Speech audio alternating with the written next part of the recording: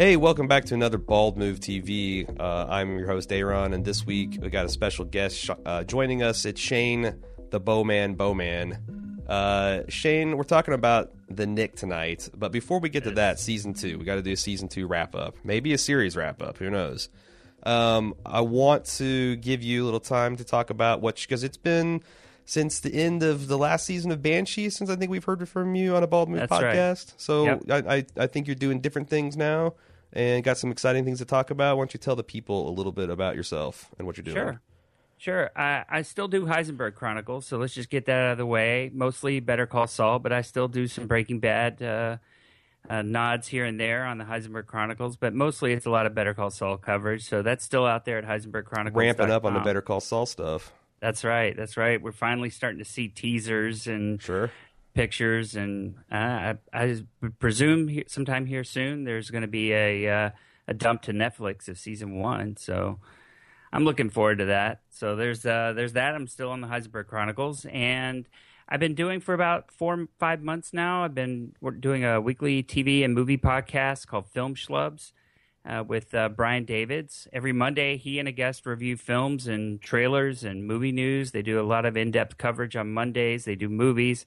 And every Thursday, he and I take a comprehensive look at what's on TV. We do non-spoiler episodic reviews. We do roundup of all the TV news from that week, what's coming up in the week ahead, and then we do deep dive spoiler reviews on shows like The Walking Dead and Fargo and Better Call Saul. You know, the big, prestige dramas, The Americans, that sort of thing. And then we also do interviews with actors and creators, various TV shows that we love. We had Rachel Keller on from Fargo. She played Simone Gerhardt. She was fantastic interview, and I think she's going to be on Noah Hawley's new FX show. What is that called? Legends, maybe? Anyways, I liked her a lot on Fargo. Yeah, she was fantastic on Fargo. And then we did an interview with Evie on The Leftovers. That's Jasmine Savoy Brown. Yeah, she was great.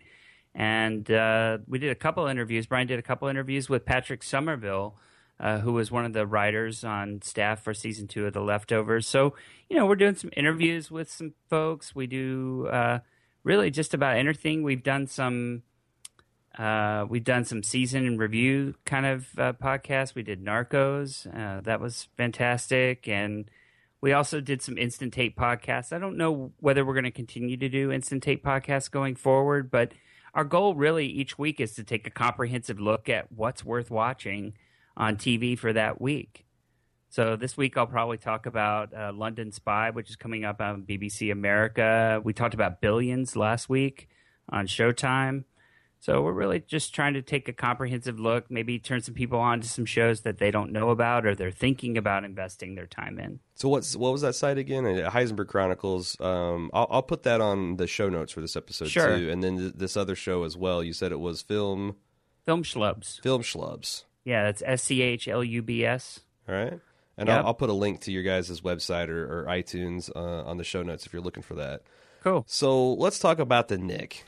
We talked about this. We did a season in review last year, and I remember that for the first half of the season, I was kind of wary that that some of the serious topics that were being brought up were in a more exploitative fashion and were not really edifying. And I think that they turned the corner on that in last year, but this year I was really impressed with just a lot of how they were able to touch on a lot of different topics that we still, kind of struggle with modern day, reproductive health, women's rights, minority rights, equality of sexes and races and all those things in a very, very thoughtful way. Yep. But then also really kind of upset the apple cart in the last few episodes for some plot lines that, it's like just when I thought I was feeling a certain way about a character, this big revelation that completely changed things. And I really enjoyed it. And I thought the surgery stuff was as good as it was last year. I thank you for your coverage, our conversation last year, because I really paid attention to some of the things you were talking about, like the music and the lighting. Mm-hmm.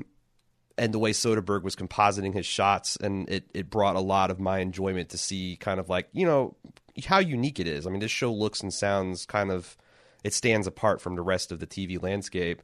What did you think of season 2 overall? And then we can talk some specifics.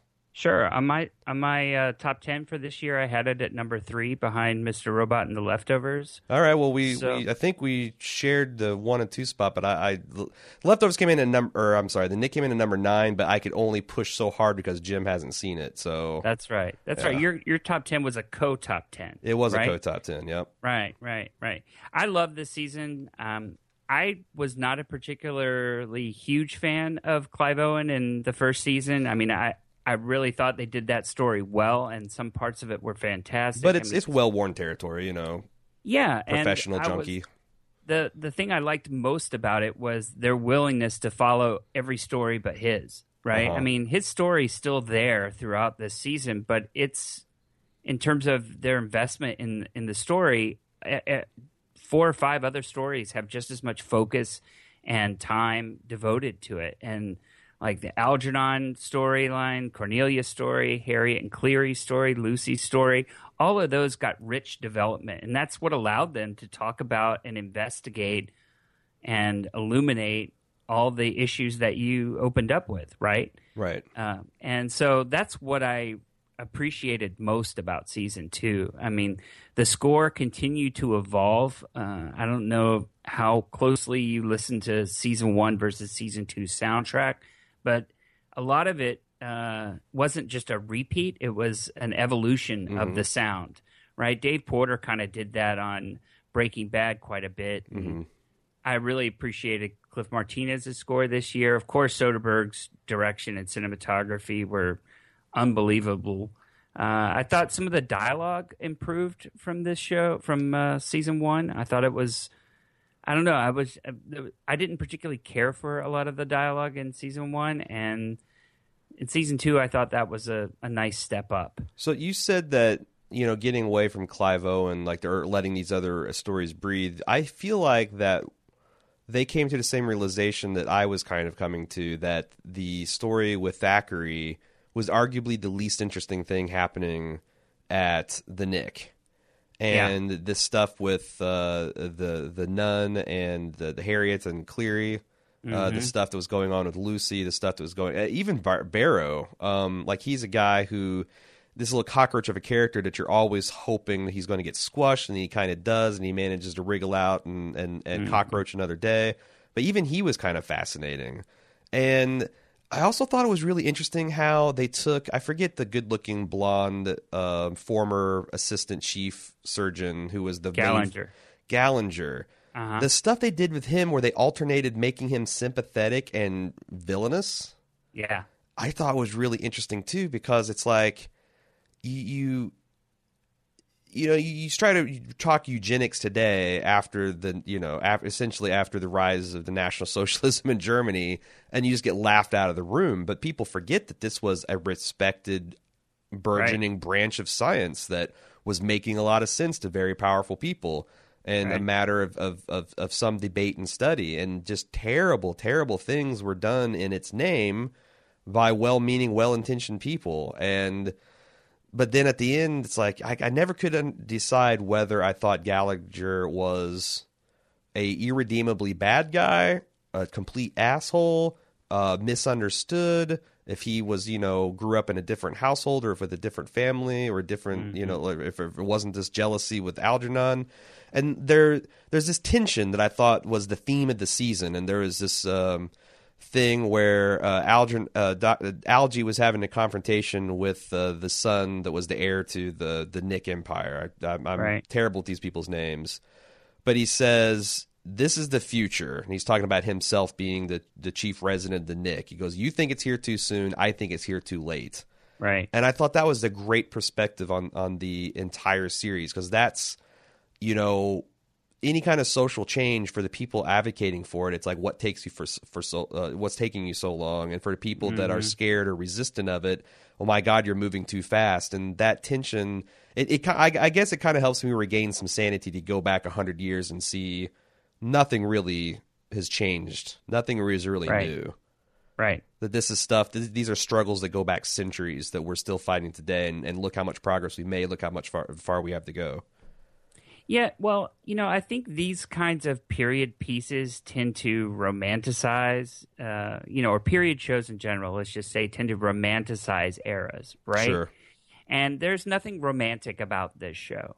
It's everything is pulled back and it's raw. It's right there. And that's what I think is so absolutely impressive about it is every time I watch it, I turn to my wife and I go, thank God we didn't live in that era. Sure. Now, are really things that different from then to now? Probably not. And I think they do a real good job accentuating the points in various issues, whether it's eugenics or, like you said, women's rights or minority rights. Some things obviously have changed, but the sticking points, the sort of refined details of it, really aren't that different. I mean, I loved Lucy's storyline. Really surprised me this season. This sort of like, I'm going to kick and claw my way to prominence, right? You say that I can just be a nurse and I'm a good sort of girlfriend or a person to sort of, what did she always say? Douse it. Sure. Douse it and go at it. Lucy really wanted more, and she was willing to go to any length to get it, right? She was willing to let her toes sucked by that. The Lotus, yeah. Yeah, she was willing to do the Lotus, but to do it in service of getting something else she wanted. And but I thought her character was this brilliant fusion of like Joan's arc from Mad Men and Peggy's. That's a good point. Like, it's all the ambition and professional pride and wanting to move that ahead, but also the awareness that, look, I'm a sexual being and that has power too. And then it's set so before it seems even more kind of avant-garde what she's doing with her just open manipulation of Robert. And what right. And I guess that's the one thing I'm sad about with potentially this plotline ending is that was just getting interesting. Like, yeah, there was a whole bunch of stories where you're like, I really don't want these threads to end or to close in any way, shape, or form. I was hoping that Thackeray would die, but then they would get a new chief surgery, and they would just keep going with the rest of the storyline. Yeah, absolutely, this story could continue without Thackeray. Now, right? It seems like Algie also, unfortunately, his surgical career was going to be over too because of his eye injury, which is. That's another interesting thing, the tension between his father and him. Like, he terrified his father because he's like, we have come a long way, and it wasn't through getting in fights with white men and black men and getting our brains beat out. Like, look at what you've done compared to me, whereas that was just kind of fuel for Algie's fire that got him into the situations that, it's like, I'm not going to blame the guy for wanting to punch people's lights out, but the reality is... the choices he made led to the fact that he's losing his vision and can't perform surgery anymore, which is, and infuriatingly, Gallinger is the one who kind of put the exclamation point at the end of that because it was kind of a touch and go thing. And then, he sucker punched him like the asshole he is. And that was that. But I thought that you could absolutely lose Thackeray, maybe Algernon, or maybe have him take a different role. Mm-hmm. and proceed forward the rest of the characters. But so you might know more about this than I, and maybe we should talk about this kind of broad stroke before we move into the individual plot lines. But at the end of the series, I thought it was an open question of whether Thackeray is going to die or not. It certainly seemed like he was dead, but I thought with the way they kind of ambiguously dealt with not showing his body and all that funeral maybe could have been something that we could recontextualize next season, and the fact that Birdie went running for the adrenaline, which seems, I guess, like a red herring now that if he's truly dead. But you never had any doubt that he was dead and gone and that was it, yeah? Yeah, no, I read it completely, especially the shot after when they cut back to the theater and the theater's empty. And it's completely scrubbed white. I mean, I read it all as he's dead. And the way they were sewing up other storylines in the series, it kind of reinforced that for me. And then you get on and, you get on the internet and 2 seconds later, for a fact he's dead. One of the things I was worried about after the episode was over was I wish they had made it a little bit more emphatic so that people didn't have a lingering hope, because not everybody who watches the show is going to go online and read interviews with right. Clive Owen. Why do you think they did do that? Because I thought, I don't think it was. I think it was definitely suggestive of him dying, but if they wanted to make him dead, there was ways to do it. And also, I thought it was puzzling. Like earlier, it seems like Thackeray and Algernon conveniently forgot about the fact that they have this fever chamber that they could treat a woman with and decide to infect with malaria. And I thought that this with Birdie was going to be kind of like a callback to like. Mm-hmm. Birdie is going to remember, oh, I'm studying adrenaline. Oh, this can start a heart that has stopped because of whatever's happening. I'm running off and getting it. Cutting away from that, I felt like is intentionally injecting an ambiguity when on the talent and creative side, there was no ambiguity as far as what they were doing.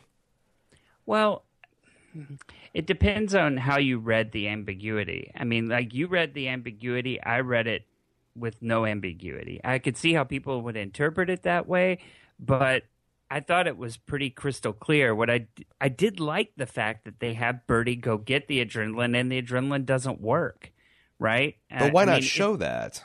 But if it did work, they would have showed it. Yeah. What did you think about what I said about the fever chamber? Because I thought that was, in the same episode they introduced it, there was a perfect chance to demonstrate it, and both the person who stumped for the technology and the person who was, I guess, skeptical, neither one of them thought, hey, maybe let's try this thing. I didn't, there was a couple of puzzling decisions, and I thought that the adrenaline thing was a piece of that. I don't understand why introducing that concept and devoting it screen time and having kind of Chekhov's adrenaline shot when the gun fizzles and never, it's never fired. It's a shot that's never fired. Well, I thought that was more of an analogy about the current about the state of medicine that they're in, right? I mean, we can connect those dots because we know the possibilities or the potential, but they're still in an era where they're still trying to figure out what dots need to be connected, right? And so if the answer is sitting right there in the room that you're in, or you've been investigating those answers, it kind of sets up for a tragic reflection. Right? Yeah. Like, oh, I could have done this, or that, I continue my studies or research into something and realize 3 or 4 weeks later, this could have been the solution. That makes it more tragic that they even didn't remember or see that connection. But when they do make the connection, Birdie finally going to get the adrenaline for Thackeray, and it doesn't work, medicine isn't magic, always this sort of mystical, wave your hand and the solution, but employing the solution isn't that easy. Yeah. After season 1, I went and read, I talked about it the last, after season 1 is I read Genius on the Edge. That was the book about Halstead, which Thackeray is semi-based upon. I also read a book called Anatomy of Addiction, Sigmund Freud, William Halstead, and the miracle drug cocaine. And then I read a couple other books about surgery in that era, because this was the birth of surgery as we know it. Sure. They show it on the show as basically prior to this, you walk down to a barber shop and somebody cut your leg off. That's how you fixed a broken leg, right? Or you essentially stayed in a corner, tough through it while people gave you laudanum, and hopefully it grew back together right? Whatever it is was your problem. I mean, survival rates on most surgeries were less than 1%. Yeah. And I mean, that's where, I don't know how old your grandparents are, if they're still alive, but, I remember my grandmother when I was a kid, talk about going to the doctor was terrifying for her, right? In today's era, that seems ridiculous. Or going to the dentist, right? Everybody's got relatives who still won't go to a dentist because they're terrified of what might happen there. Sure. And this is where all that shit was born out, with these sort of, the 1900s through 1940s, where it really was just trial and error, and there was no way of knowing if you were going to survive or die. And that's I don't like it so much when they have Chekhov's adrenaline bottle and then they use it and it works, because most of the time it didn't. And I think that's what I liked about this season, was there was a lot of times where it just didn't work. There was a lot of failure, and that's what that era was. And I thought it was really cool because, like, you go into a hospital now, they got all these procedures and all these checklists, and, you know, don't eat 24 hours before you go under anesthesia, and don't do this, and don't drink water after midnight. And you start realizing, watching a show, that every single rule and restriction is put in there because someone has died. And, like, you know, as simple as, like, a person took a few drops of laudanum to calm themselves before surgery. The doctors didn't know about it. She goes under and she dies. Right. And, you know, the fact that there's this Jewish doctor who's like, look, we want to study advances in modern science, but we have to be very small in the steps we take, and we have to be cautious. We have to be circumspect. Versus Thackeray, who's just jabbing electrodes in people's brains and cutting it out and, like, let's see what happens. And it's like the wild, wild west. You got these two competing philosophies.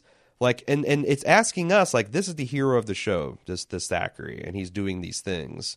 Yet there's these villains who are pulling people's teeth and resectioning their bowels because they think that that's, you know, that this is some kind of infectious brain. You know, this is stuff that it's the same character that was touched on in the last season of Boardwalk Empire. Yeah, right, Dr. Cotton. Yeah.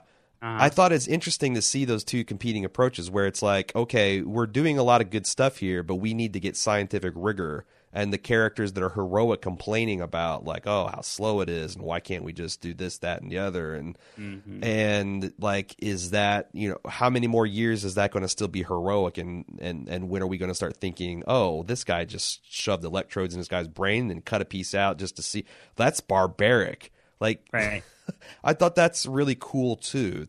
In one stroke, present a person as heroic and you know, this almost a miraculous healer, but also with the wisdom that we have with another century of medicine behind us to know that he's also kind of a madman.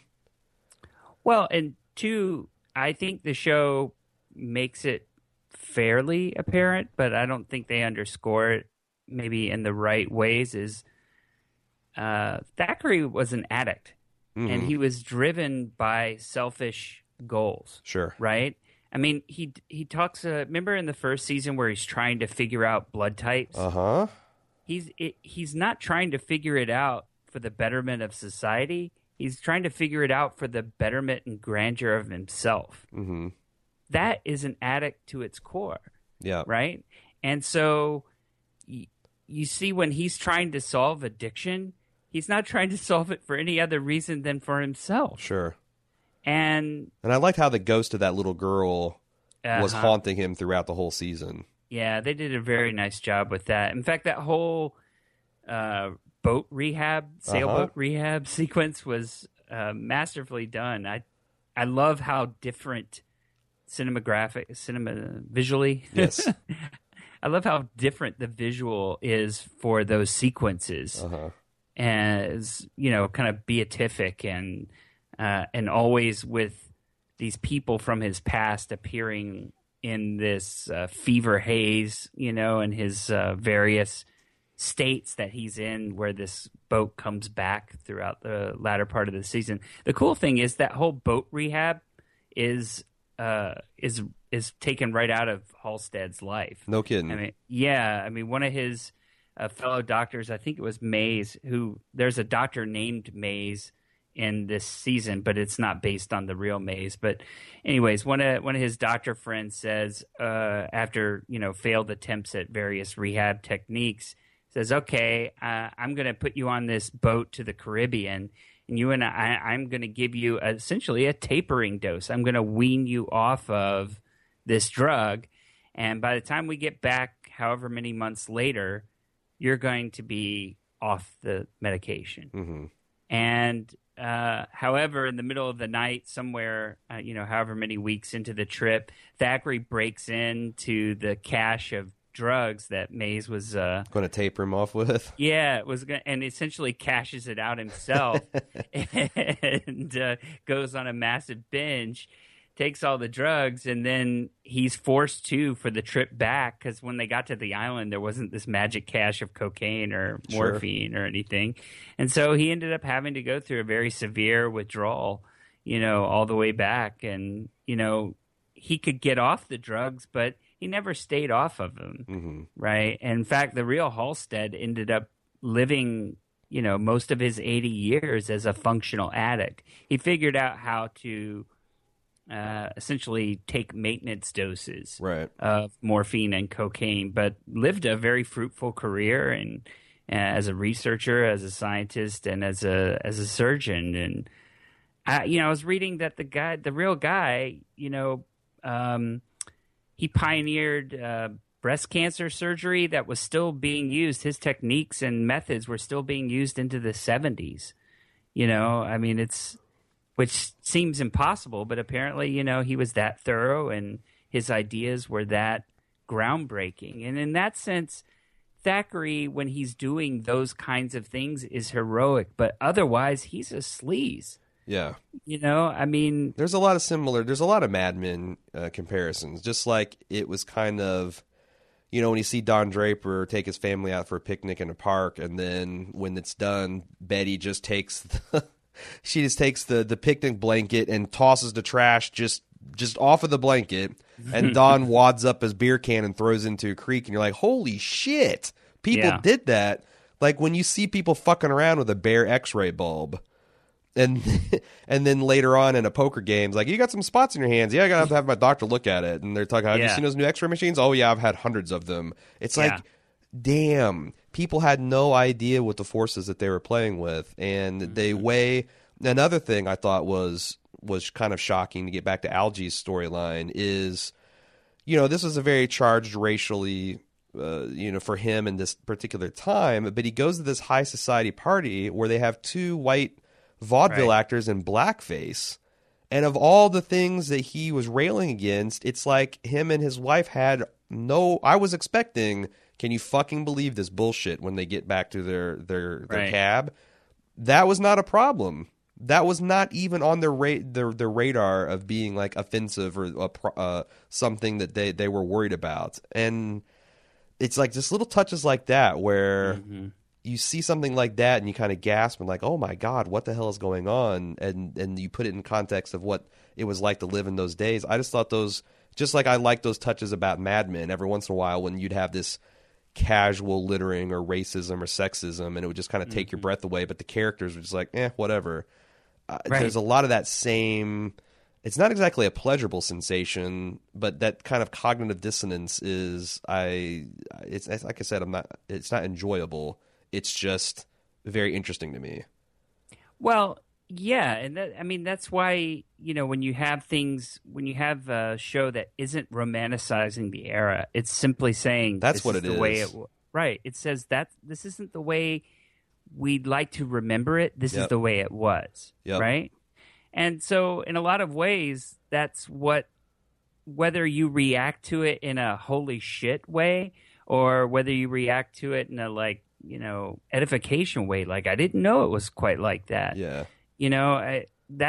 It's like kind of having a piece of the History Channel, infusing your drama in a very meaningful way. I mean, Jack Amiel, one of the writers and showrunners of the show, did a fantastic job of live blogging every episode, and would blog all these facts that were the source of their inspiration for various surgeries, like Thackeray's self-surgery at the end of the season. God. That they've got pictures of guys doing that in that time period. That's incredible. It seems like that was one of the most tough to watch. That there was something so cold-blooded in the way that he went about the spectacle of operating on himself. It was one of the most disturbing things I've watched this season of television. It was pretty damn disturbing, and most of the surgery was unbelievably shocking to me. But this, it's like it started off pretty bad, like the idea that he's going to open himself up and do all this, and then it just kept on getting worse. Why do you think? I mean, I guess one thing I wondered, I didn't have a problem with it, but it's like no one stepped in to say, okay, you've had your point. Here comes the ether mask. Good night, Dr. Thackeray. Why do you think that they let him kill himself?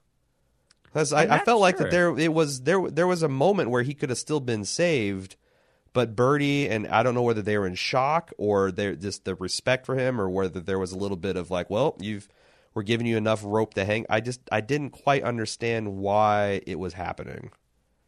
I took a little bit of it to be metaphorical. It's like we know this guy is going to kill himself, right? And it doesn't matter whether we step in to save him now or 10 minutes from now, or that we don't. He will take himself out. That's also the essence of an addict. Yeah. Right? It's not anybody else's undoing. It's their own undoing. And I thought it was fascinating on the addiction front to see him kind of work through some of the various solutions that were explored for addiction, and gets very close to, I mean, granted, I think things like AA were still like 30 or 40 years down the road from where he is, but the early ideas of AA, and talking therapeutically, it's a mental disease, are shown here. And it's an interesting way to realize and to show, how we modernly view addiction through the eyes of people in that era. Yeah. Right. Because most people, it wasn't seen as a disease, and still to a lot of modern minds, it's not a disease. Sure. It's a failing. It's a personal weakness. Yeah, it's your weakness. It's your character. But nowadays, addiction is no different than any other mental ailment. It's something that that's understood as a mental ailment, and just like a lot of things, it's can be cured through, not necessarily cured, but managed is maybe a better way to say it, through therapy and various talking therapy. I like how they called it talking therapy or the talking cure. Yeah. It can be managed through that method, and it's not a pill. It's not some, it's not lobotomy. Sure. It's quite simple. And I didn't particularly care for Algernon kind of taking over Thackeray's practice, and his, that secession of the storyline. That felt a little weak, even though I liked the actual execution of it. Why did you think that? Because I actually thought it was pretty touching. It just didn't. I don't think Algernon really gave a shit about Thackeray enough to want to take it over. No, I don't. I thought Algernon appreciated the fact that, his other benefactors were almost patronizing to him. Weren't almost, they were patronizing to him. Kind of like pat him on the bed, like, there's our boy, he's looking at the work he's doing. Whereas Thackeray didn't, like, he was skeptical of him and whatnot, but like all that mattered to him was results. And if he made his case and he was skillful, then he would progress in esteem in Thackeray's eyes. And I think he enjoyed that purely meritocracy. Like if everyone was like Thackeray, we would, you'd have some resistance at first, but we'd move a lot quicker because he just doesn't give a shit except for anything about results. And I thought that there was a bit of mutual respect. I mean, they, at the end of the day, they kind of showed a lot of trust, like Algernon confiding in him about his problems with his eye, Thackeray confiding in him about some of the things about his addiction and the experimental surgeries he was trying to do with himself and Bertie's mother and all those things. So to me, I guess that's the thing. If you didn't buy their relationship, I can see where that would fall kind of flat.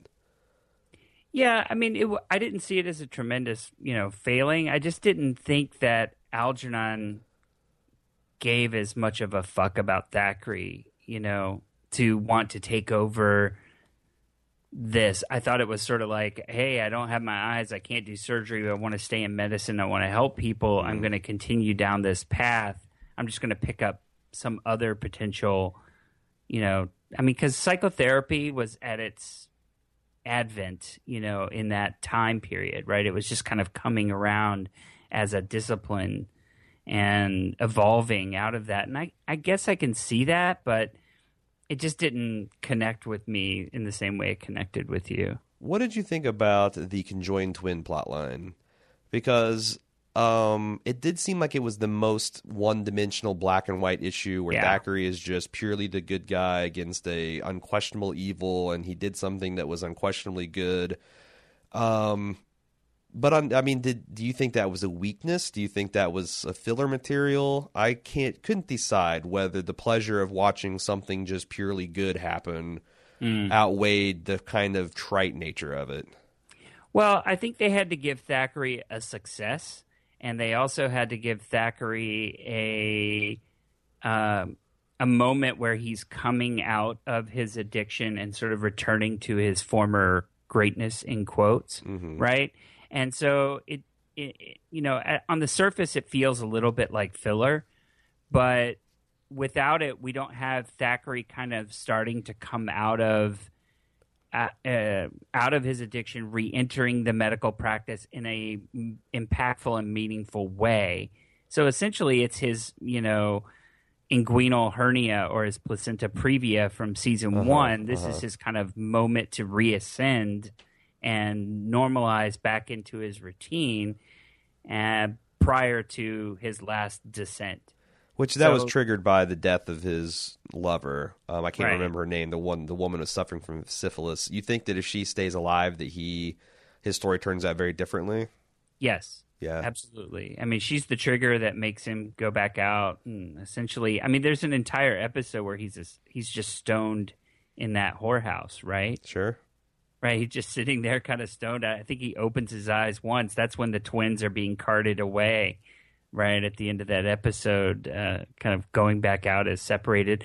The twins, I didn't like that it was conjoined twins, right? I know this happened during that period. This is another one of the facts that Jack Amiel was putting out there as a source. This really happened in this time period, blah, blah, blah. But the conjoined twins were kind of a lot like the advent of the motion picture that, where you see the gal from The Walking Dead, right, who's undressing in front of the motion camera. Yeah. Cornelia's brothers. Oh, yeah. Doodlebug.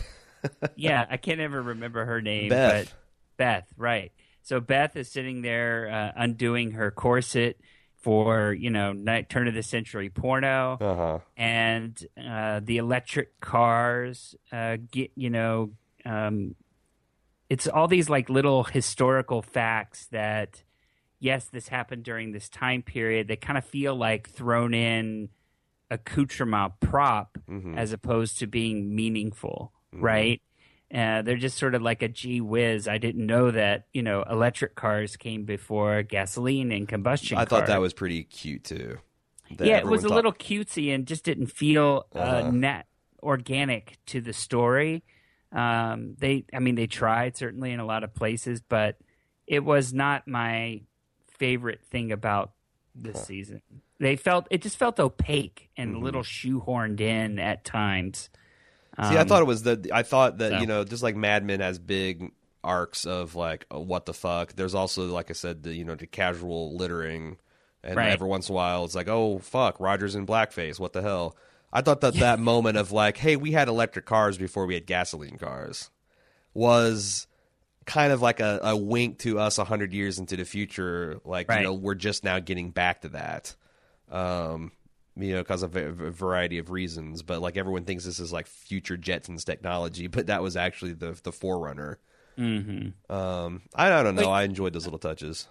It reminded me like, this show gets compared a lot to Deadwood, right? In the way that it's a period piece. It's a really richly developed universe. It has a broad cast of characters that, of all different shapes, sizes, colors, creeds, etc., and has storylines. This season, I think more so than season one, has storylines that sometimes intersect, sometimes abruptly end, sometimes they're just abandoned completely.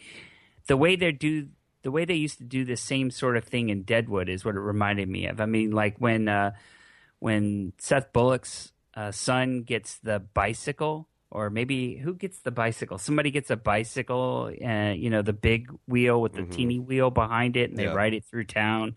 They always had little elements of technology kind of splintered into Deadwood, and they were kind of cute, and I guess they were useful to, saying this is, something that's of the time period. But I don't know. It felt a little bit more obvious to me in the beginning of the season, more so than it did at the end. But I didn't hate it. it felt cutesy and not as natural as a lot of the other things on the show.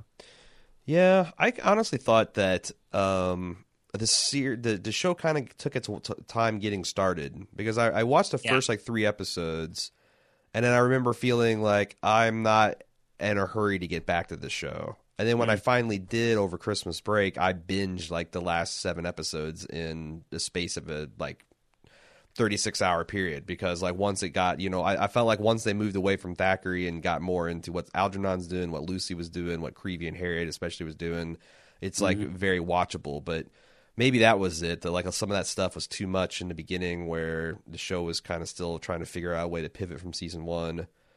Can we talk about Creevy and Harriet for a little bit?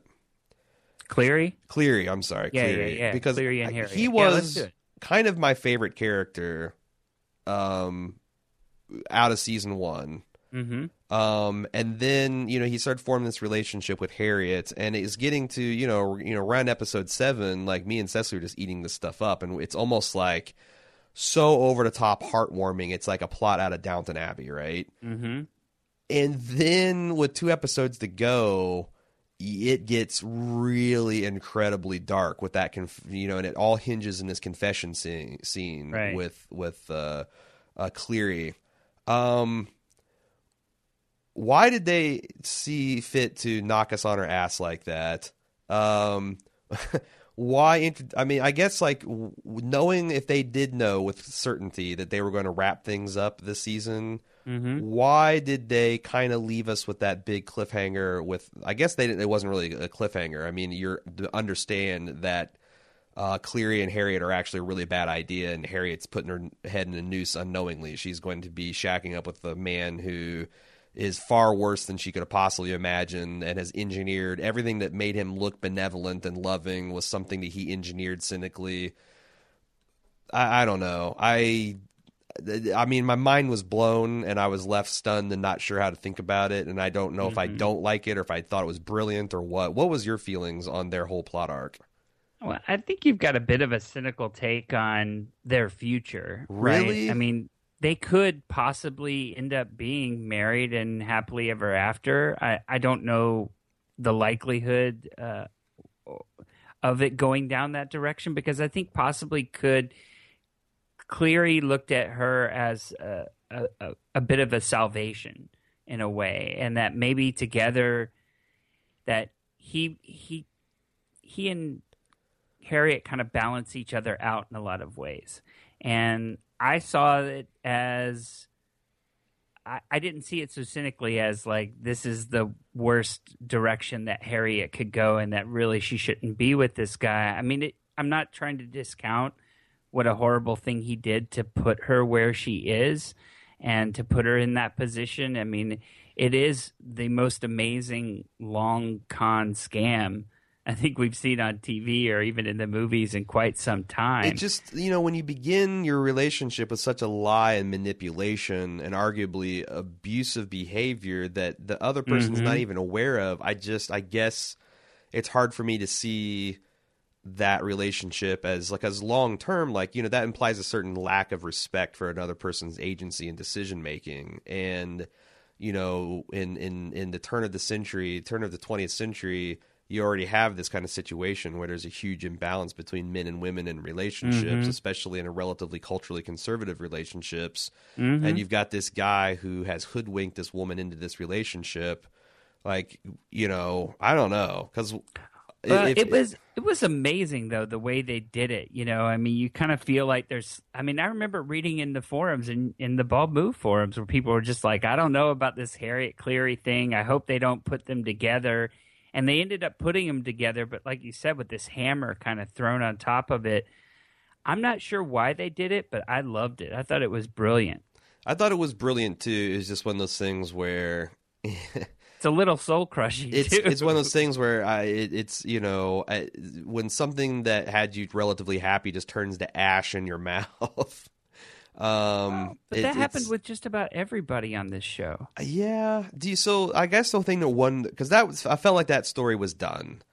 The one thing that really sticks with me and bothers me is Lucy, Because on the one hand, she had a nice little arc where, you know, she'd broken free and she's been this kind of libertine and she's her own woman and she's doing the manipulation. She's not being manipulated. She had this brilliant and chilling sending her father off to hell because he was a real piece of work. And I thought that was nice to wrap up. But then she also had this relationship with Robert, who we find himself as a master manipulator and an almost arc villain. And I thought with him, the thing going on with Lucy and Robert and Cornelia, I felt like was not ready to be put on a shelf, or I almost I felt a little gypped that they put that plot out there and left those loose ends and now are intentionally never going to let me know or even give me an indication about what happens next. You see, I don't mind that it wasn't so cleanly resolved. I mean, while the thing is, at the end of this season, I still wanted desperately to spend more time with these characters, especially Algernon, especially Cornelia. I want to see Cornelia persevere. I want to see Cornelia be the last woman standing. To see some fruits of all this labor that she's gone under for these past 2 seasons. Well, I mean, she basically... This poor woman is in peril the entire season from the people she's closest to, right? I mean, she doesn't find it. She kind of slowly unravels in her kind of detective way that she did in season 1 with Typhoid Mary. She is. It turns out that there's multiple Typhoid Marys all around her, and her family is in no small part producing and covering this stuff up. Yes, exactly, and. You know, I mean, whether it's her father, who certainly had his flaws, but wasn't the one architecting the thing that she thought he was architecting, but he certainly was not. He certainly wasn't of pure mind and soul, right? No. Robert, and then you've got the father-in-law and the husband. I mean, I guess I should be thankful that father-in-law situation didn't go. Oh, thank God. Yeah, because I was like really the whole time bracing myself for something truly terrible to happen. Well, they were telegraphing the hell out of that in season 1 and insinuated it quite a bit in season 2. And it turns out that he was just all psychological warfare, not physical, you know, with her. But, oh my God, she made it through it all. And I wanted to see her to continue to persevere. And instead of getting on a boat and heading for Australia, I think it is. I don't remember exactly where her boat that's where it is. was, Yeah, and so I'm like, that was disappointing. I mean, do you remember the scene on the stairs with the confrontation with her, and he's got his hand with Robert? Oh, and then I was like, is she going to throw her down the staircase? Yeah. And then that's what I'm saying, like the intersection of that, and then Lucy comes up into the promise that, you know, she thinks she's got him eating out of her hand and she's going to go to the Hamptons and she's going to have this posh, but she's getting in bed literally with a murder or like, you know, a kinslayer. If we do a little Game of Thrones preview.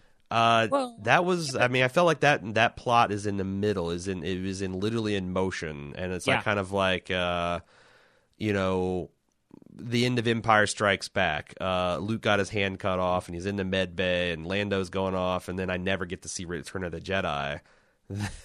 That is leaving me a little unsatisfied. And if they come, so let's talk about what have you heard as far as the future of the Nick? Well, wait a minute. Before we get off the Lucy thing, I want to talk about one thing about Lucy, which is it's interesting. Lucy and Algernon and a lot of these characters are fascinating to me because they.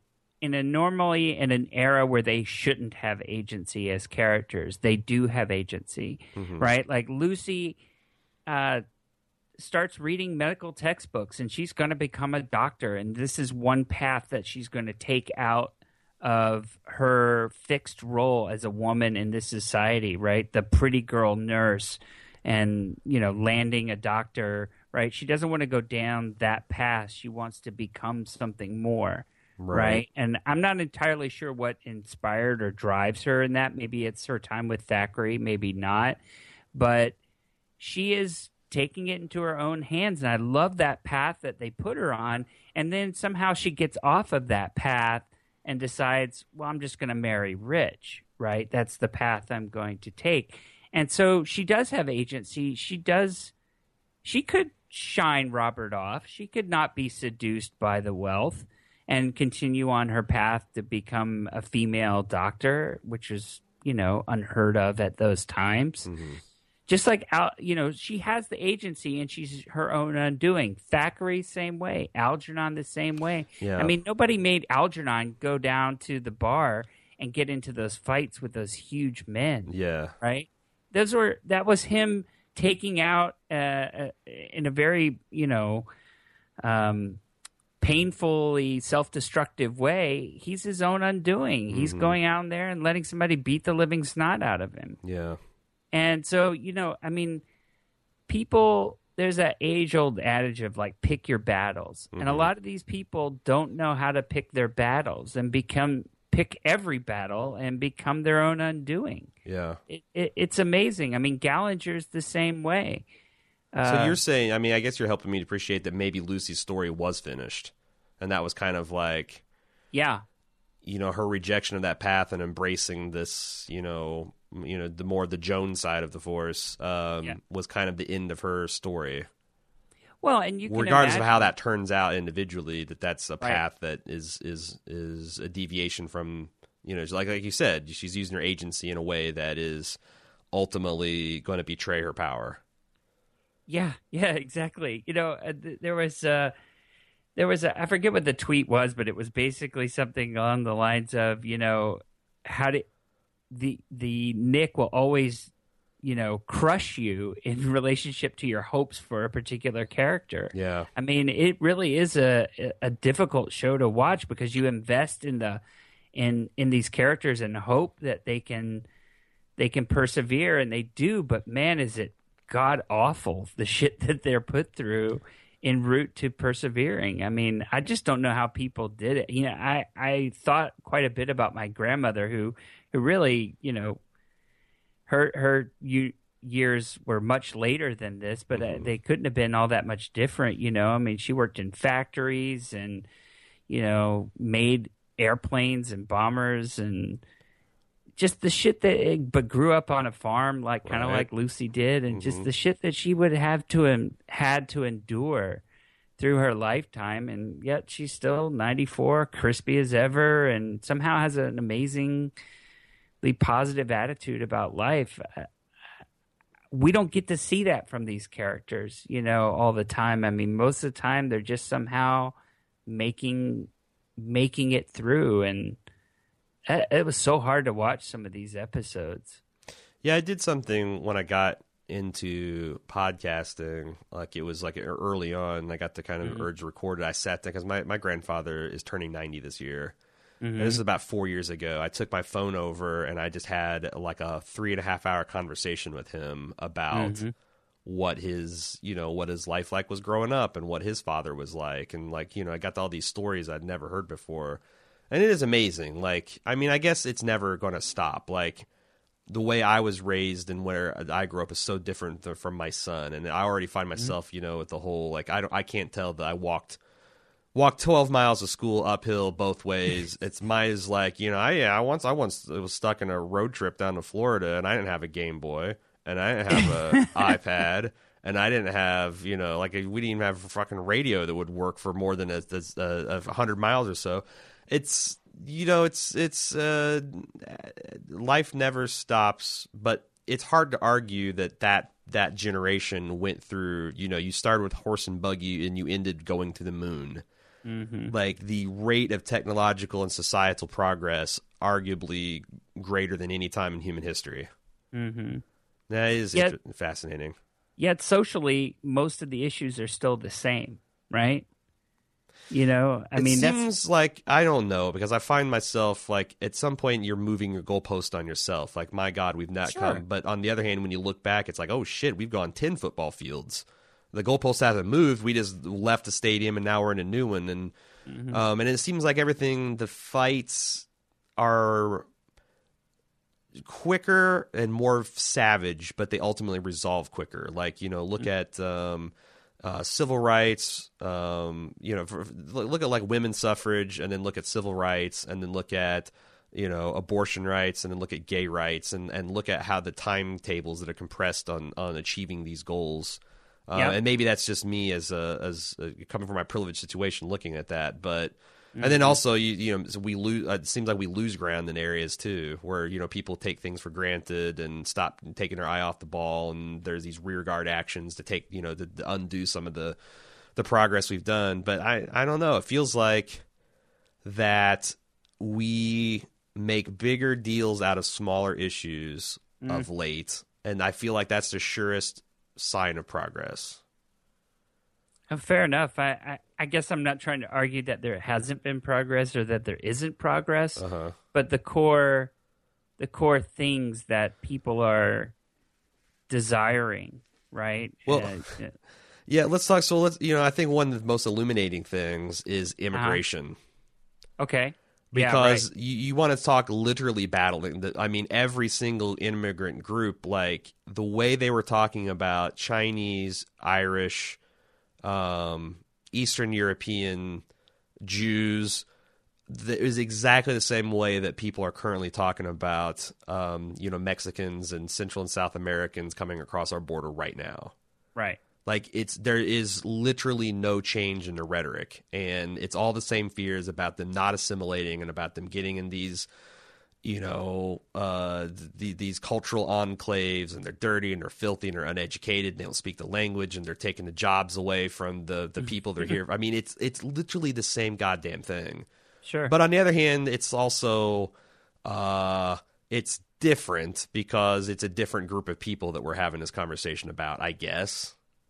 So I guess that's the one thing that just really struck me is like, wow, we really, it seems like anytime someone opens their mouth and says these arguments about the lack of assimilation, they don't speak our language, they're taking our culture, and they're taking our jobs, like someone should step in like an NFL referee, throw a yellow flag, blow a whistle, and be like, you need to watch The Gangs of New York, or you need to watch the season 2 of The Knick and realize that the argument that you're espousing is a reactionary and fear-based argument that really has no basis in any kind of historical fact. Fair enough. It's interesting. I would say that the corruption story is very similar to the immigration story, right? I guess that's another. Yeah. I mean, right. So that's almost like we're making progress in some individual freedoms, but systemic problems, right? And maybe it's not, because I like to think about these things, or I try to, because it helps keep me sane, as like a pendulum, that we're always swinging back between the forces of capitalism and socialism. We're always swinging between the pendulum of conservatism and liberalism, and that you kind of, it's kind of like you need these balances, because any particular impulse that is all one way is harmful and destructive. But it just kind of sucks that when you're living through a particularly severe pendulum swing in one direction, and it is, I think you're right. I think, we're kind of into the pendulum swing of almost a robber baron type of era in American culture right now, economically, and with the ensuing political and social corruption as well.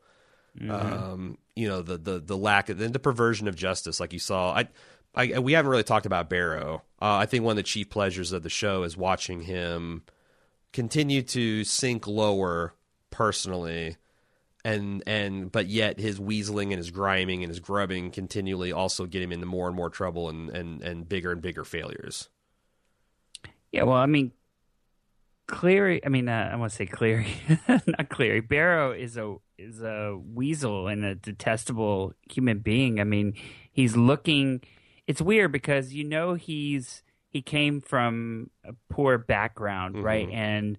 But rubs elbows all day with these very wealthy people and wants to be their equal. And the only way he's going to, in his mind, become their equal is through money.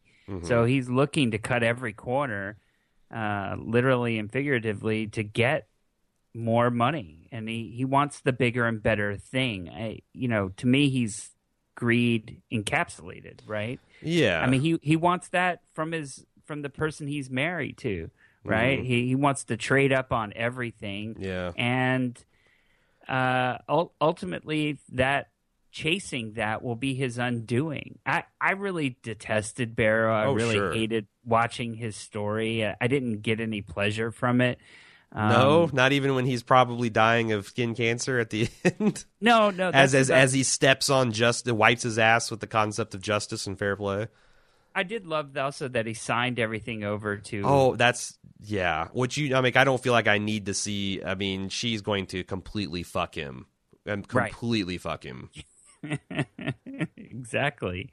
I mean, she was working him from day one. Oh yeah. Right. And so and I even feel that while she's playing stupid to sign these papers and whatever you want, honey, inside she's going, "Yep, thank you. I'm going to enjoy all of this, opulence, and I'm no longer going to be with what's the Asian guy who? Yeah, what was his name?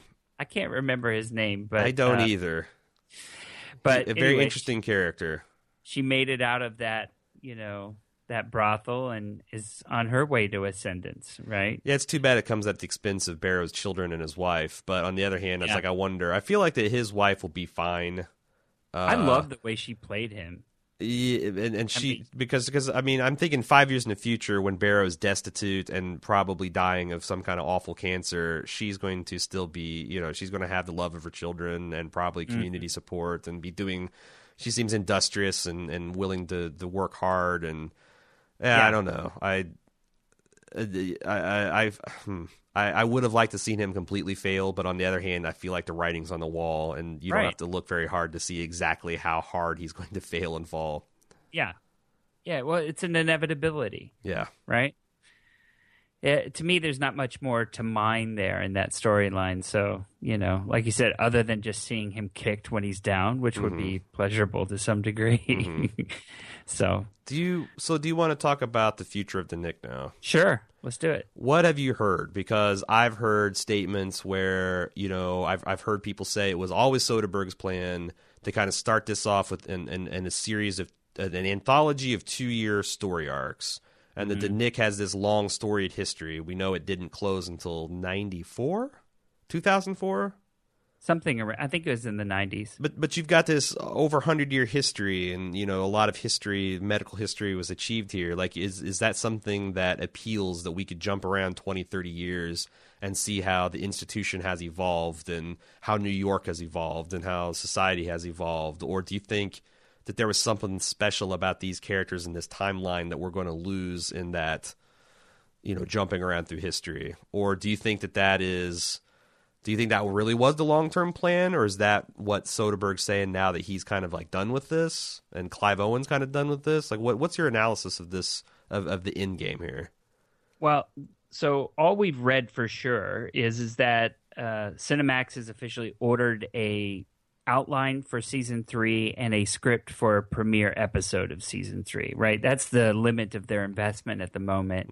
And all of the creators, the Soderberghs and the actors and all those people, they signed 2-year contracts, right? So this was from the get a 2-year and done kind of scenario. Throughout the process, though, they've the show's had some success. I mean, granted, the numbers are, only the Live Plus 3 numbers averaged right around 500,000 for this second season, which aren't stellar, but that's Cinemax. But it's Cinemax, and it's gained quite a bit of critical acclaim, and so it's, I think for Cinemax's purposes, I think it's fantastic, and it also looks good for HBO, who's the parent company of Cinemax. So I think it was a plan to just do 2 seasons. Whether they had this long-term plan, I think is a little bit of Soderbergh politicking Cinemax on behalf of the showrunners. I mean, that's the weird thing is Soderbergh isn't a showrunner, right? The creators are Jack Amiel and Michael Begler, but Soderbergh is a visionary, and he, I'm sure, deserves a tremendous amount of credit for the way this show developed and went. Of course, he has to. And so on. But he's also he's also got, the voice. If Jack Amiel or Michael Begler or anybody said exactly the same thing that he's saying, it wouldn't be the same thing. Soderbergh saying, I can see this as a vision, and this is a way we could keep this show going, I think is all very doable and very feasible, right? Mm-hmm. And I mean, who says no? Who says no if they just want to come back with next year on the Nick? Like Clive Owen, fine, he's dead. Nobody's doing that. Nobody's doing it? No, I don't think they're doing that at all. I mean, but do you think it's because the talent wouldn't come back, or because they just don't have any interest in doing that? Who they don't have interest in? The Soderberghs, the showrunners, the creative, the above the line creative types. Yeah, I don't think Soderbergh has any interest in being the writer, director, editor of this show anymore. Okay. I think what he's doing out there is lobbying out there to say, hey, look, the Cary Fukunagas of the world, you could take this over and do, 2 seasons. You could be the writer, director, editor. Put your stamp on it. Yeah, and put your stamp on it and have your own killer score and all that stuff. Part of the problem is that this show is so much Soderbergh, right? I mean, he brought a lot of his creative team to be part of this, and there aren't too many people out there that can write, direct, and edit a show like this. Yeah. Right. And so I do believe there's a bit of a, like, would you want to be the one following up Soderbergh to take this show on? I sure as hell wouldn't. I wouldn't, but then I'm not a Fukunaga who might. You need someone with the ambition and ego to be willing to do it. Yeah, but Fukunaga doesn't want to take over a show like this. Fukunaga wants to do his own show. He wants to have his own, yeah. Right. And so, I don't know. I think it really... I think the potential really rises and falls on the back of who's going to take over for Soderbergh. Not could we do, the Nick in the 40s or the Nick in the 60s or the Nick in the 20s, whatever it is downstream with a whole new cast and get some, killer acting, actors to take over. I think that's all very feasible, right? Yeah. And I think it could be interesting, and whether, especially if it's set in the Nick and the time period changes, I think there's a lot of potential to mine there. What I think is the big question mark is, who is the creative force there? Have you heard any rumors? Because you mentioned they've optioned an outline and a script. Who have they optioned that from? They would have optioned it from Amiel and Begler, the writers. Okay. Not from Soderbergh. Okay, so there is no, again, as far as the actors and the director and all that stuff is all up in the air. Correct. So we'll have to see who gets attached to that before. Because I feel like the Cinemax is in this real transition phase now, right? Yep. Because this is the last season of Banshee. Strike Back's over. The Nick is over. What do they have to hang their hat on past this year? And they've become in this kind of in a similar way that AMC is kind of still ongoing, this transition where it's like, hey, we had the Mad Men and Breaking Bad, and we had this boutique thing going on. Now what?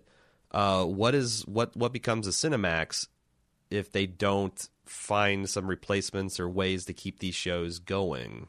Well, they do have a replacement for Banshee, right? The guys... Do they? Because I don't... Yeah. It starts next month. It's a show called Quarry, and that's some of the creative team of Banshee are behind Quarry, right? Okay. Greg Utanis, who's been sometimes showrunner and on and off director for Banshee, he's show running this Quarry show. It's 2 R's, Quarry. That starts next month. So I know that they've got stuff in the pipeline. But who knows if it'll work, yeah. Yeah, who knows if it'll work. And that's why I think that's why they went ahead and optioned a script and a season outline and said, okay, show us what you're thinking, because I'm sure the Nick was much more successful than they had hoped it would be. Yeah, right? I looked it up while we were looking. It's right in between the traffic of Banshee and Strike Back. Right. So but critically, it's blown away all their other shows. Yeah, critically, sure.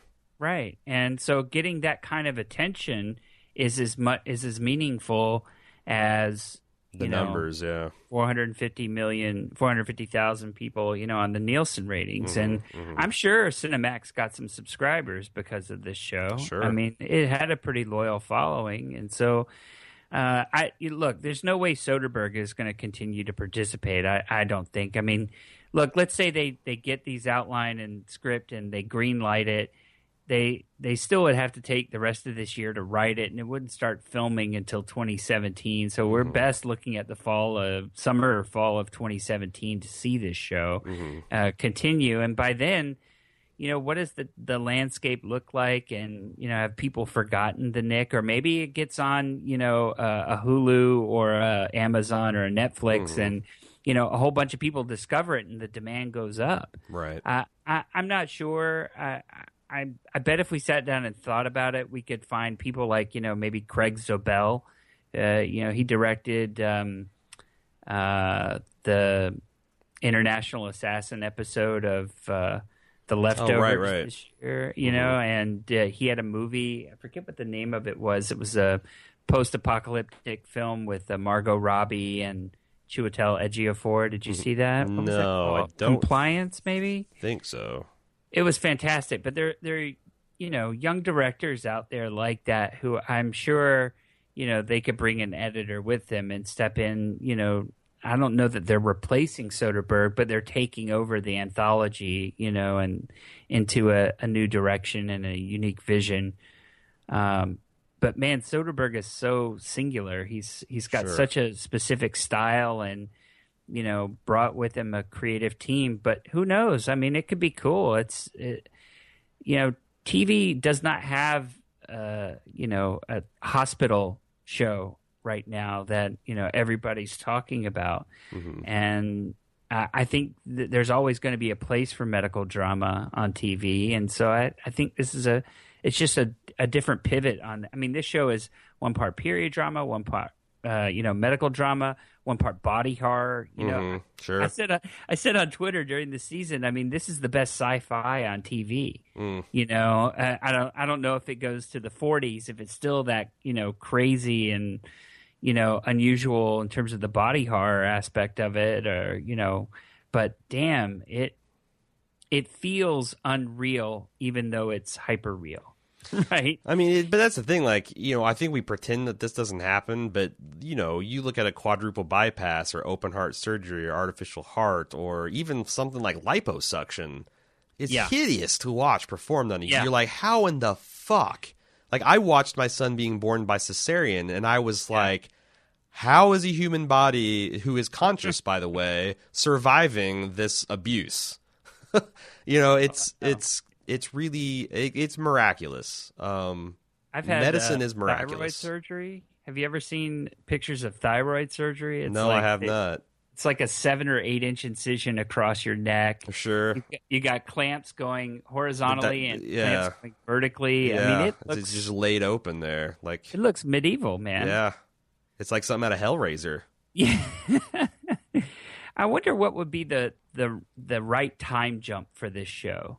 I've been trying to think that too, because like I'm sure the hospital faced a lot of the similar pressures in the Depression era. I'm sure World War II would have some interesting, kind of like in the way the Spanish-American Wars, putting pressures on the supply of drugs. Like that would be kind of an interesting era.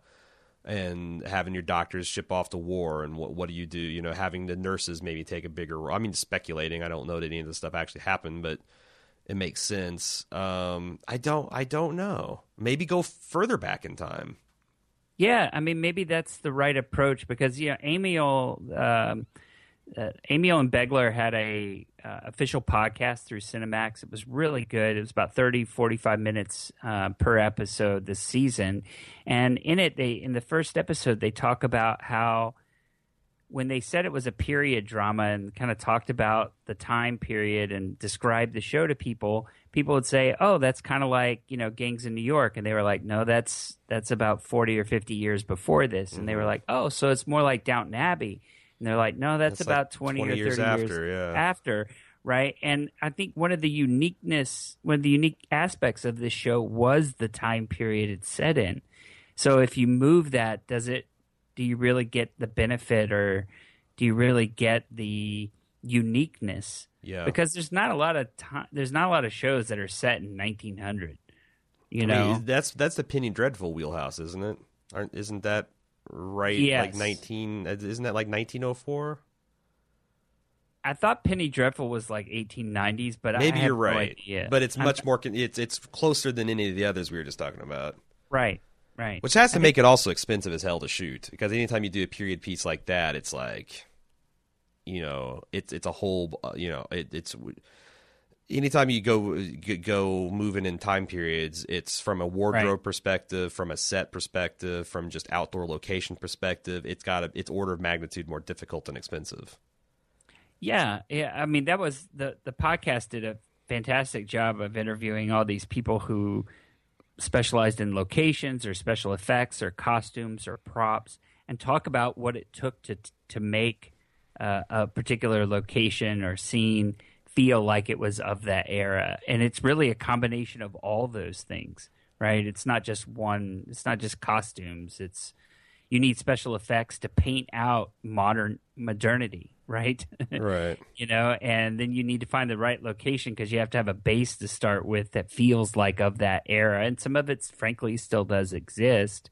And then you need all the costumes and props to feel. I mean, just the research alone that goes into making a show like this, it must be expensive as hell. Yeah. Also, Rick, because there's the Penny Arcade guys are trying to get a live action series made out of their Automa, which is kind of like a hard-boiled turn-of-the-century steampunk detective agency, and featuring a steampunk android and a Sam Spade type character. And I guess one of the they're doing this on a budget, but they're somehow acquired a lot of the set pieces and costuming from Boardwalk Empire and the Nick. Huh. That they're going to be in a similar way that I guess Joss Whedon, when he made Firefly, he acquisitioned almost all of the props from the movie Starship Troopers. And if you pay attention, like all of the Republic Commandos or whatever, all the purple bellies, they're all wearing the armor from Starship Troopers, just painted a different color. And there's a lot, like, once you start knowing that, so it's interesting to see how there's this kind of like Kickstarter type cinema that is picking through the bones of some of these old shows and trying to do period pieces more economically. I thought that was kind of interesting. That's cool. I hadn't heard of those kinds of stories, but I'm sure that exists quite a bit. As like the Nick probably piggybacked off of Boardwalk Empire. Sure. Yeah. But I would think that probably like the 20s or 30s is probably the most logical next time jump, because you need a social time. I would think there's got to be enough change from the first season to this, from the first anthology to the next anthology. Yeah. I think they're going to have to make a jump to like the 30s or the 50s.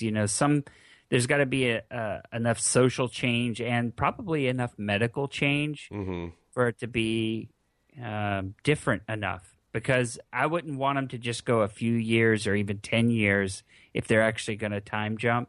I think they need to move to an era that's enough different for a new signature to be not compared to the first signature. That I was about to say that, like, it's going to help, like, if you move it far enough away that you're not going to have these obvious comparisons, and it's going to be different enough to kind of dodge some of that, and it can be kind of stand on its own 2 feet. And the 30s does feels like if you put a gun to my head, I'd say that's the most logical jump. Yeah. I think that's about right.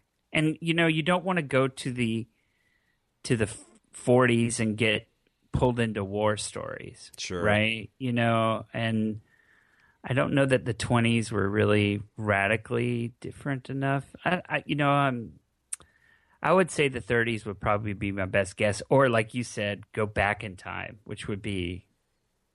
That would be kind of nuts, but there's no surgery if you go back in time. Well, there is. It's just a lot more bloody and screamy and less likely to succeed. Yeah, but they weren't trying to solve medical problems in the way they were in this era, right? They're starting to think differently about medicine.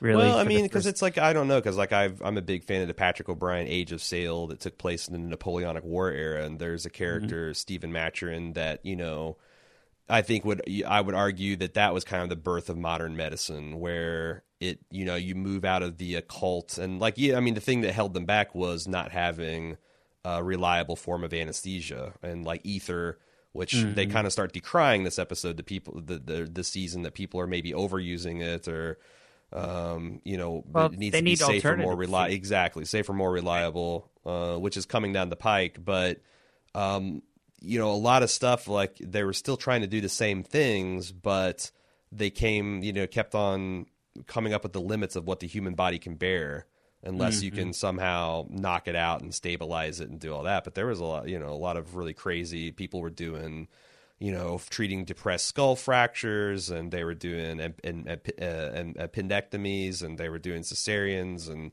it's just, the survival outcomes are grimmer. But yeah, you're right. If you go too far back, you're going to start bumping into just everyone dies. Yeah. Well, that's just everyone dies. They're pioneering in this era, surgical techniques that are the backbone of surgical techniques. Yes, we've refined, and electric. The Nick got electrical lights in season 1, and that's like, you don't usually have these quantum. It's like 100 years from now, they might do a show set in the 2030s where we develop fusion, reliable fusion, and what that changes society. It's not every day that something like the internet or power coming to a building has a potential to completely change the way you do things. Right. Yeah. Well, I would think maybe like the 20s and 30s is kind of the birth of modern neurology. So maybe there's something there that's when they start pioneering, like, the removal of aneurysms and things like that, so maybe that's the time period that they need to explore. That was with the golden age of, like, antibiotics and vaccination too. Like, like they develop what's the big one we're still using today that I'm allergic to? Penicillin, and the vaccine for polio and all that stuff kind of is and smallpox. A lot of that stuff starts around in that area, if I'm correct, but I might not be. Yeah, I'm not either. This is turning into the bad history podcast. I don't want that to happen. Anything else we want to talk about? No, Soderbergh's. I think his next project sounds kind of interesting, and all these articles about season 3 of The Nick and beyond. They talk about Soderbergh's mystery project at HBO. It's called Mosaic, supposedly starring Sharon Stone and Garrett Hedlund. The project is described as a highly interactive choose-your-own adventure in which viewers have the option of seeing the story play out in different ways. What the fuck? Yeah. Like voting on Twitter? Or were you talking about? I have no idea. That I saw this same description in multiple articles. And so, do you remember the show on Sci-Fi called Defiance? Yeah, that was originally conceived as a show that was going to, during the off season, everyone played a video game, and how the success of the factions and the heroes and what in the video game was going to shape the ongoing story. And I don't think that ever panned out. No. But that is interesting. Like, on the one hand, you've got stupid shit like Captain Power, that from when I was a kid, where you literally just shot spaceship guns at the TV screen and pretended, and then but that would be, to do something like that on an episode by episode basis. I don't see how you do it. Well, who knows exactly how they're conceiving of the interaction, the act of choosing your own adventure. Maybe there's 150 story atoms. Let's just call them story atoms, and that you can walk down the path of certain ones. Maybe it's like a branching exercise, and so there's a beginning that's common, but there's 6 branches that you can walk down, or you can walk down the branches simultaneously or walk down them individually. There's a couple of different ways that I think it could be achieved, but it just depends on what they mean by highly interactive. Yeah, right? It's a fascinating modern age we live in. I'm very curious to see. Cool. It'd be interesting to see if you could do something like live television every week. If you could do like a big budget HBO show live, you literally could write like episode by episode. Audience opinion could shape the storylines for good and ill, and that would be kind of interesting. Well, we're definitely in an era where I think we could, that kind of experimentation and innovation could be supported, Mm-hmm. right? I mean, there's more money in TV now than there ever has been. Sure. There's more distribution methods. Things are less safe. People are taking more chances. Exactly. So, I mean, I'm not surprised that Soderbergh is interested in experimenting in this way. What it actually means, who the hell knows? I have no idea, but the show for me, I have a hard time. I'm a graphic designer by trade, and kind of work and live in visual medium. And this show the visual grammar of this show, the way things are told visually, is so different from everything else that's on television, and I get lost in it when I watch it the first time, and so I have to go through it's and watch it goes through, like, when you're not in a meat and potatoes dialogue scene, it's almost dreamy. Yeah. Like the shot will just fade out of focus and blur into light, and that's how they transition scenes and stuff. And it's a very, like, there were some things I thought at the end, especially the end of the episode transitions, were almost like kaleidoscope type effects. That I thought was, you're right. I mean, there's not a show that looks exactly like this. No, I mean, even on a normal scene, like there's this scene where Algie, Cornelia has arrived back in New York, and I think she's talking with her brother, and it's a normal, like, 2-shot kind of look inside shot where the camera's slowly zooming in on Cornelia and her brother kind of reacquainting themselves, and Algie's standing right in between the two of them, right? And the camera slowly zooms in, and you just think it's kind of closing in on this conversation, but the whole time it's locked in on Algernon. And you're watching it as a normal 2-shot, but as you get closer, you don't watch Cornelia and Robert anymore. You're just locked in on Algernon. He's not saying anything. He's just reacting, and you can just feel his emotion of this scene and what's being said and what's happening. And you don't see that on television hardly ever, right? It's those kinds of, or like this, there was this one beautiful shot where Algernon is standing there after the eugenics trial, right? And Gallinger comes out. The camera is looking at Algernon from an angle, and Algernon's rolling up his sleeves, prepping and waiting. Right, ready to get, right? Yep. And then it pans to this side shot where Gallinger walks into frame, and just the transition of these two shots. I've never seen anything like it on TV. I've kind of seen things similarly in movies, but it's weird things like that. I say weird. It's weird because I'm not used to seeing that in television. What about when Soderbergh's 3-minute take about them going to the ball, the benefit, the hospital benefit? Oh my God, yes. And the synth track is playing with these people waltzing around. Right. I mean, that was like a 3-minute, maybe it was like 6 minutes. I don't know how long this shot was, but it seemed like it went forever. You're following different characters throughout this whole event. It was stunningly done. I mean, it's probably as complicated as that Fukunaga directed, episode of True Detective, right? Sure. With, I mean, these kinds of things now are happening on a more frequent basis in television, where you have this kind of innovation and beauty. Apparently, Soderbergh is this crazy guy, is wanting to get on the floor with the camera, wanting to get inside of things with the camera and do unusual things. And now that the cameras are small enough and light sensitive enough, they can do things that couldn't be done before. I mean, this whole thing is shot digitally. Yeah, and that's the lighting is so natural. Like, it feels like everything is lit ambiently from the set. It's often lit by a single candle. Wow. And like the way that, like, the difference between the outside and the way that the surgical theater looks, and the way that the corridors of the Nick looks, and like you said, the way that the shooting on the boat and inside the boat, and inside the opium den. I mean, everything feels not just visually different, but the way the lighting of each location is different, and not like in a way that, like, it feels like it's consciously been lit. It just feels like you set a camera up there and captured this real location.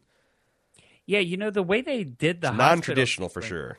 Yeah, well, the way they do, there's several sequences throughout the season where they might follow a character all the way down the hall, up the stairs, and into another office.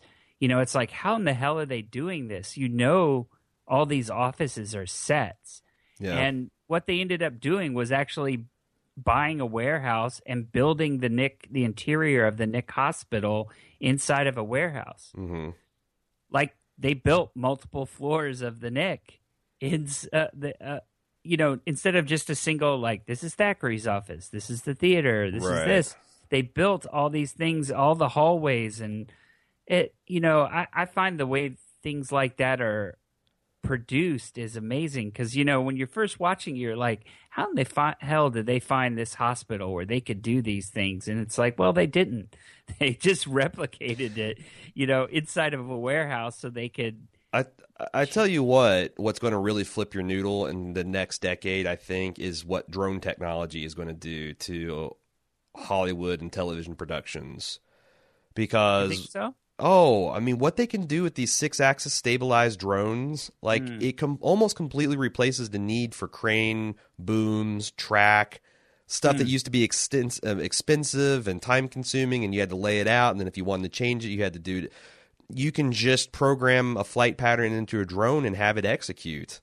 And cool. I mean, like I listen to Adam Savage's show, podcast, Still Untitled, a lot, and he talks about how what they've done in the last 2 years of MythBusters and how much more cinematic that show did. And they had their final season premiere last weekend, and some of the stuff they were doing with their drones, getting aerial shots and these just stuff that used to, it's like, oh well, they rented a helicopter, they got a boot, and they're just doing it with this $1,000 drone with a $3,000 Blackmagic camera. And cool. If they blow it up, they don't give a shit. Like it feels like that. I feel like that we're going to really be awed by the spatial use of cameras and the casual use and the dynamicism in the next decade, because that stuff is just really maturing, and guys like Soderbergh are going to grab hold of that and do interesting things with it. Yeah, that'd be cool. I was thinking while you're talking about it, I think Banshee has done some of that. I mean, you remember I thought that the one where they're crawling through the grass. Yeah, there's a whole bunch of unusual visual techniques that I think they're using, and a lot of times they had to build new cameras or build new rigs for the cameras in order to achieve some of the things that they were doing. But even just the simple, I say it's simple, but even the whole video game, POV GoPro episode they did the raid on the vault last year. Right. Those kinds of, I mean, that's why I think Banshee is so exciting. Sure. Of a show is they're telling things visually in a different way. And bottom line, this is a visual medium, and they're doing it on a shoestring budget. I mean, I can't imagine Banshee's got, a tremendous budget behind it. Well, that's what's so exciting. I mean, like the last 10 years, it's been like, oh, we can take a GoPro and strap it to a shovel, and now we got shovel cam, or we can strap it, the idea that you can take a camera and put it anywhere in 3-dimensional space. And have it do any movement, and have it be as simple as a guy wiggling 2 thumbs on a stick, or as easy, or you can actually program points in a GPS and have it auto execute the camera move. I think that's really a game changer.